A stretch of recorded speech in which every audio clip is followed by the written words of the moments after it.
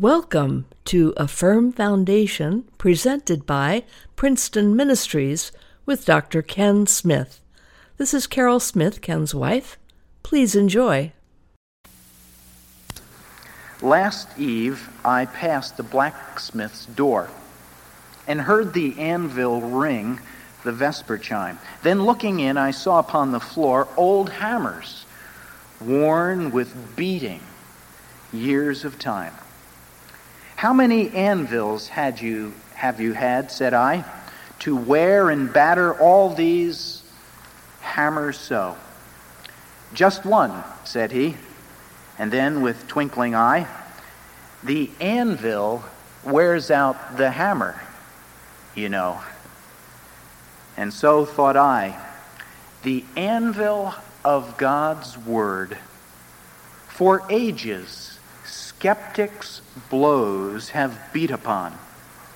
Yet though the noise of falling blows was heard, the anvil is unharmed, the hammers gone. Perhaps we live in an age like other ages where the Bible has been attacked from every side. There seem to be critics by the score who would speak against the Bible. As a matter of fact, some of my greatest critics that I have met who are opposed to the Bible, many of them have never even read it, let alone to read it closely. Dr. Bruce Metzger from Princeton Seminary has devoted his life to the study of God's Word, and perhaps one of the most common streetwise phrases about the Bible is that the Bible is full of contradictions, don't you know? And yet, when asking Dr. Metzger that question, having devoted himself to literally decades of study, the precise meaning of words, his conclusion is that after all of those years, the Word of God, the Scripture, is God's Word without contradiction. Well, we are told in Isaiah chapter 40, it is the Word of the Lord that will stand forever. When you look at the Bible, it is in fact unique. As a matter of fact, there is no book that has ever been written in the history of man to compare to the Bible. For in this book we find it was written over a 1,600-year span. 1,600 years covers some 60 generations. It was written by 40-plus authors. They came from every background imaginable. Fishermen, herdsmen, generals, a prime minister, a doctor, king, tax collector, a rabbi. It was written in the wilderness. It was written in prison. It was written in palaces. It was written during war. It was written during peace. As a matter of fact, the broadness of this book is so great that actually it was written not in one town, not in one nation, but it was written from Asia, from Africa, and from Europe. And if that does not confound the formula enough, we find that it was not written in one language, but depending upon the location, we find it was written in Hebrew, it was written in Aramaic, it was written in Greek. There is no book in the history of mankind to compare to the wide diversity of people, places, topics that have been brought together between the covers of the book that we call the Bible, the Holy Scripture. And it is from this firm foundation that God has spoken to us and declared His Word. And it is God who has declared, this Word shall stand forever. Well, because the Bible has such a firm foundation, it has in fact withstood incredible scrutiny and examination. In the year 303, there was an emperor by the name of Diocletian. Diocletian saw the movement of the Christian faith. He saw that it was rooted in the Bible. And so Diocletian executed an imperial letter. This went out to all of the Roman Empire. The purpose of that letter was to give this order, that all churches were to be razed to the ground, that all Bibles were to be burned in the fire. Anyone found having a Bible under the imperial letter of Diocletian would have all of their civil liberties removed, and they would face the consequence of opposing the emperor. Well, you would imagine with the effort of the Roman Empire to destroy the Scripture, to remove it from the hands of men and women, if ever there was a power that could destroy the Scripture, it certainly was the power of Rome.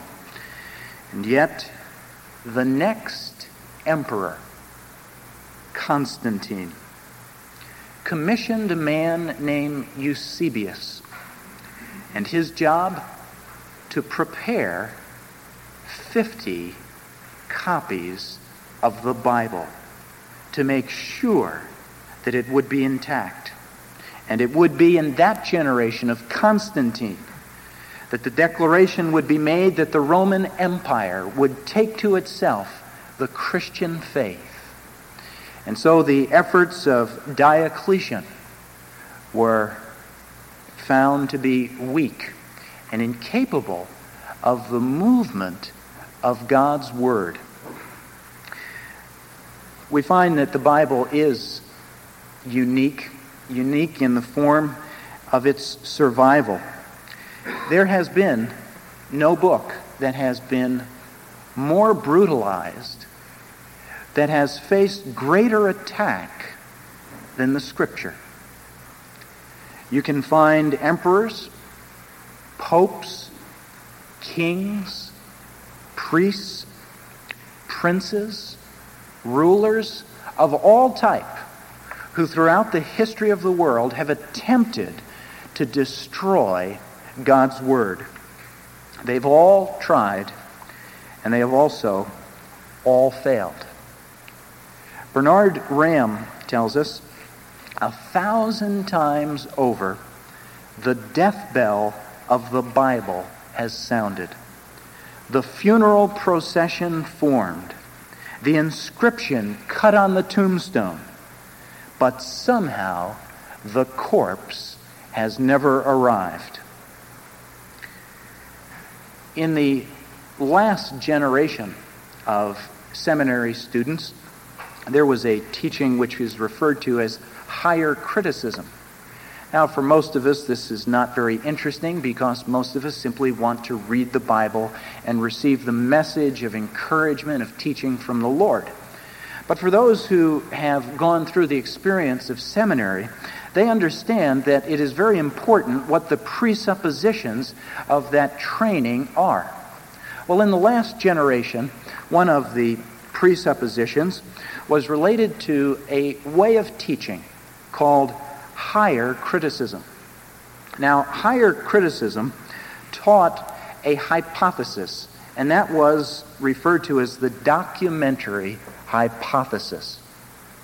Now, the problem that people found as they read the Bible is that as they read the first 5 books of the Bible, they found it to be a very advanced language. And it was the belief of the higher critics that no such advanced language existed in the days of Moses and the writing of the 5 books that begin our Scripture. And it became common knowledge in the seminaries, and then it became common knowledge in the churches, that the Bible really was not written, those first 5 books, by Moses, but, according to the higher critics, they developed some personalities. They gave them these letters of identification. They called them J, E, P, and D. Now, the belief was that these 4 sources, over the course of years, began to take the oral words of this primitive Moses that had been handed from generation to generation, and these sources then began to compile them. Well, the higher critics said that there was continued addition, changing, correction to the text, and so in some verses they were able to point out what they thought were as many as 3 writers on any particular verse. Well, this went along very well in the seminaries and was taught and accepted as the learned viewpoint until the spade of the archaeologist discovered a stone. It was called the Black Stele. And upon this piece of archaeological slab was found the writings of a man named Hammurabi. Now, they knew that Hammurabi's dates were much before the time of Jesus. They knew exactly where Hammurabi lived as far as chronology. But the question was, did these tablets date back at the time of Moses? And if they did, then that simply meant there was an advanced language in place so that Moses could have written those first 5 books. Well, as they dated the Black Stele, they found out not only did it find its origination before Moses, but it even was pre-Abraham. And they found that here, in fact, according to archaeological discovery, was in place an advanced language so that Moses was able to write those first 5 books of the Scripture in the nuance and the beauty of the Pentateuch. Well, once this occurred, we find that higher criticism began to disappear from some seminaries, and in others it continued with little reference to the discovery of the Black Stele. Nelson Gleck, who is a former president of the Jewish Theological Seminary and considered to have been one of the 3 greatest archaeologists, said this: "It may be stated categorically that no archaeological discovery has ever controverted a biblical reference." William Albright, who is known as one of the great archaeologists of this century, states, "Discovery after discovery has established the accuracy of innumerable details and has brought increased recognition to the value of the Bible as a source of history." There was a time when the higher critics delighted to say that there were no group of people called the Hittites until the spade of the archaeologists discovered that group. There was a time when the higher critics delighted to say that there was no place called Sodom and Gomorrah, destroyed by fire, until they uncovered in the precise location of that place a town that had been destroyed by fire as they unearthed the ash of Sodom and Gomorrah. The anvil, we're told, wears the hammers out. you know. The Lord said, "My word will stand forever." The Bible is a firm foundation to build a life on because of the words that are written in this book. It's the only volume that has ever been produced by man or a group of men in which is to be found a large number of prophecies. Prophecies are spoken of as declaring events before they will occur. And in the Scripture, it's estimated that approximately 1/3 of the Bible is related to prophecy. There are prophecies about nations. There are prophecies about cities. There are prophecies about the coming Messiah, Jesus Christ. Bernard Ramm, in a book called Protestant Christian Evidences, tells us, nowhere in all of the Greek and Latin world, in all of their literature, even though they use the word prophet and prophecy, nowhere in all of that literature can be found any specific prophecy of any historical event. Wilbur Smith, who has been through the years a great scholar in the field of studying comparative religions, in a book called The Incomparable Book, in reference to the Scripture, he says that there is not to be found in any other writing the prophecy of a Savior who will be born. And so Muhammad cannot point to any prophecies stating that he would be born someday, nor can Confucius, nor can Buddha. It is only Jesus Christ who in the teaching of the New Testament continually referred back to the Old Testament as fulfillment of prophecies that spoke very clearly about the place that he would be born, the ministry that he would carry, and his purpose of dying on the cross. This is unique to the Christian faith. The fact that there are prophecies in preparation of the coming Messiah. But also the foundation of the Scripture is very firm for those who love Jesus Christ because of the words that have been spoken by Jesus.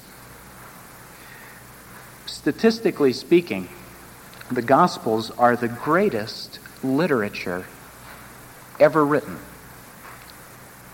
In all that man has ever written, there has never been a book that has been more read by people than the Bible. There has never been a book more quoted by authors. There's never been a book translated into more languages. There has never been a book that has been printed on more pages than the Bible. There has never been a book that has captured on the canvas the message of Christ through the artistry of the artist. There has never been a book that has set to music more composers. There has never been a book that has spoken to as many people as the Scripture, God's Word. I remember several years ago reading about Elizabeth Elliot, who went to translate among the Colorado Indians. She got there and found an impossible task. Her translator was shot, her notes were stolen, and she left wondering if the year that she had spent among the Colorado Indians was of any value in the overall purposes of God. Last year, I was in the warehouse of the International Bible Society. And as we walked down the rows of the various scriptures that have been translated in German, in Italian, in all manner of language. There was a little pile of scripture.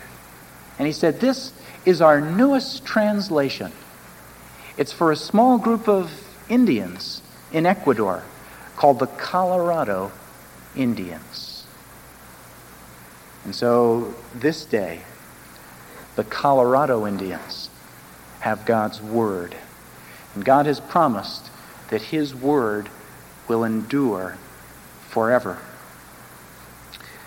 But there is, in the overall reading from Genesis to Revelation, one purpose for the recording of God's Word, and there is a theme.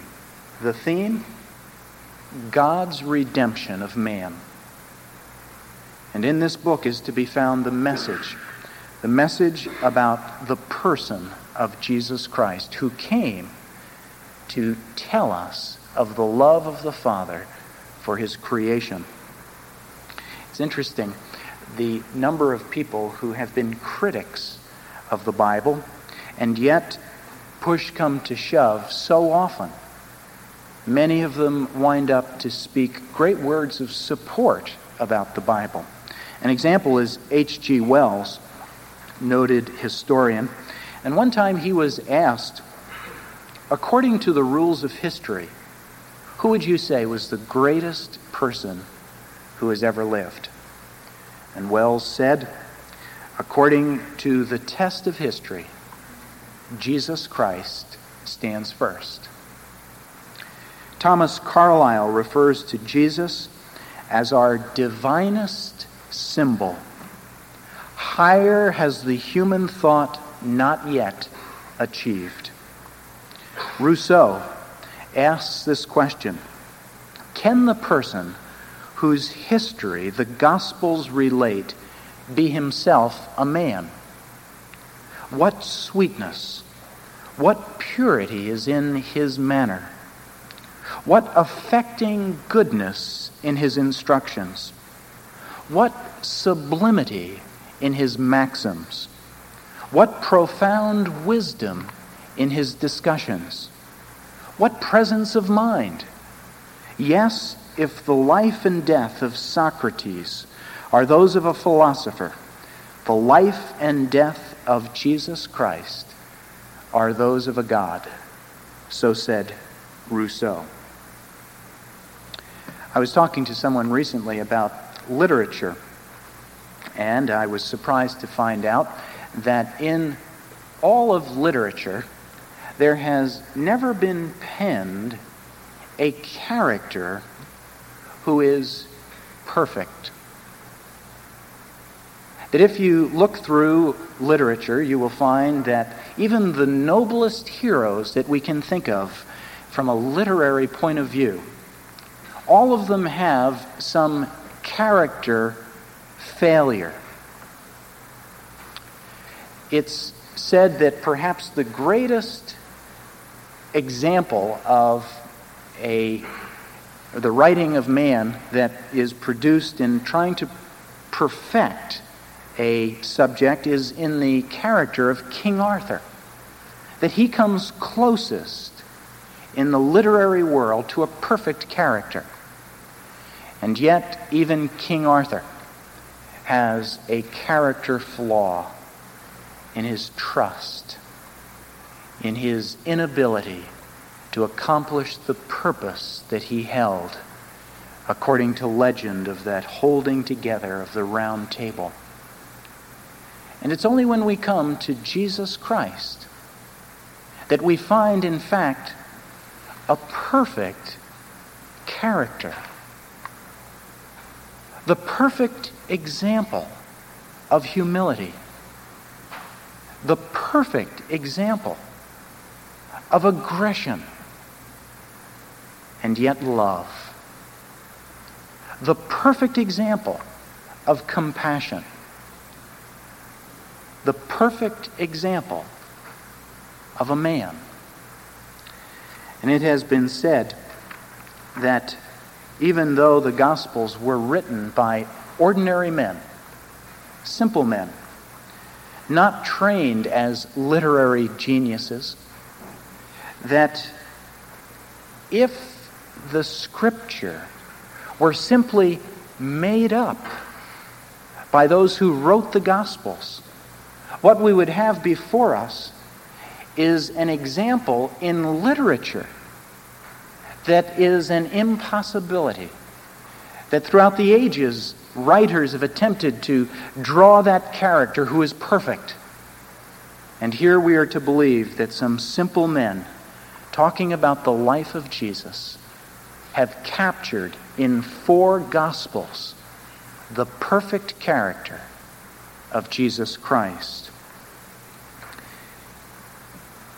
I think it is the words of Christ that have become perhaps the most firm foundation for a man or woman to live their life.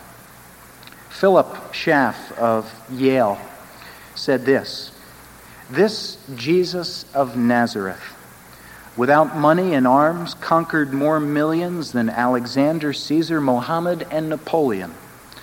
Without science and learning, he shed more light on things human and divine than all the philosophers and scholars combined.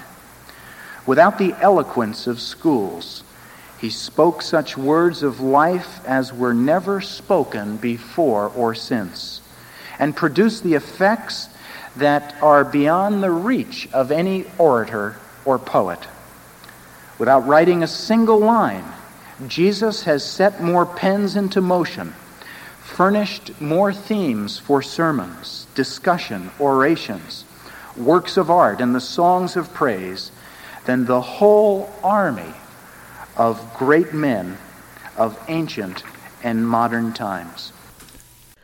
Thank you for listening to A Firm Foundation, presented by Princeton Ministries.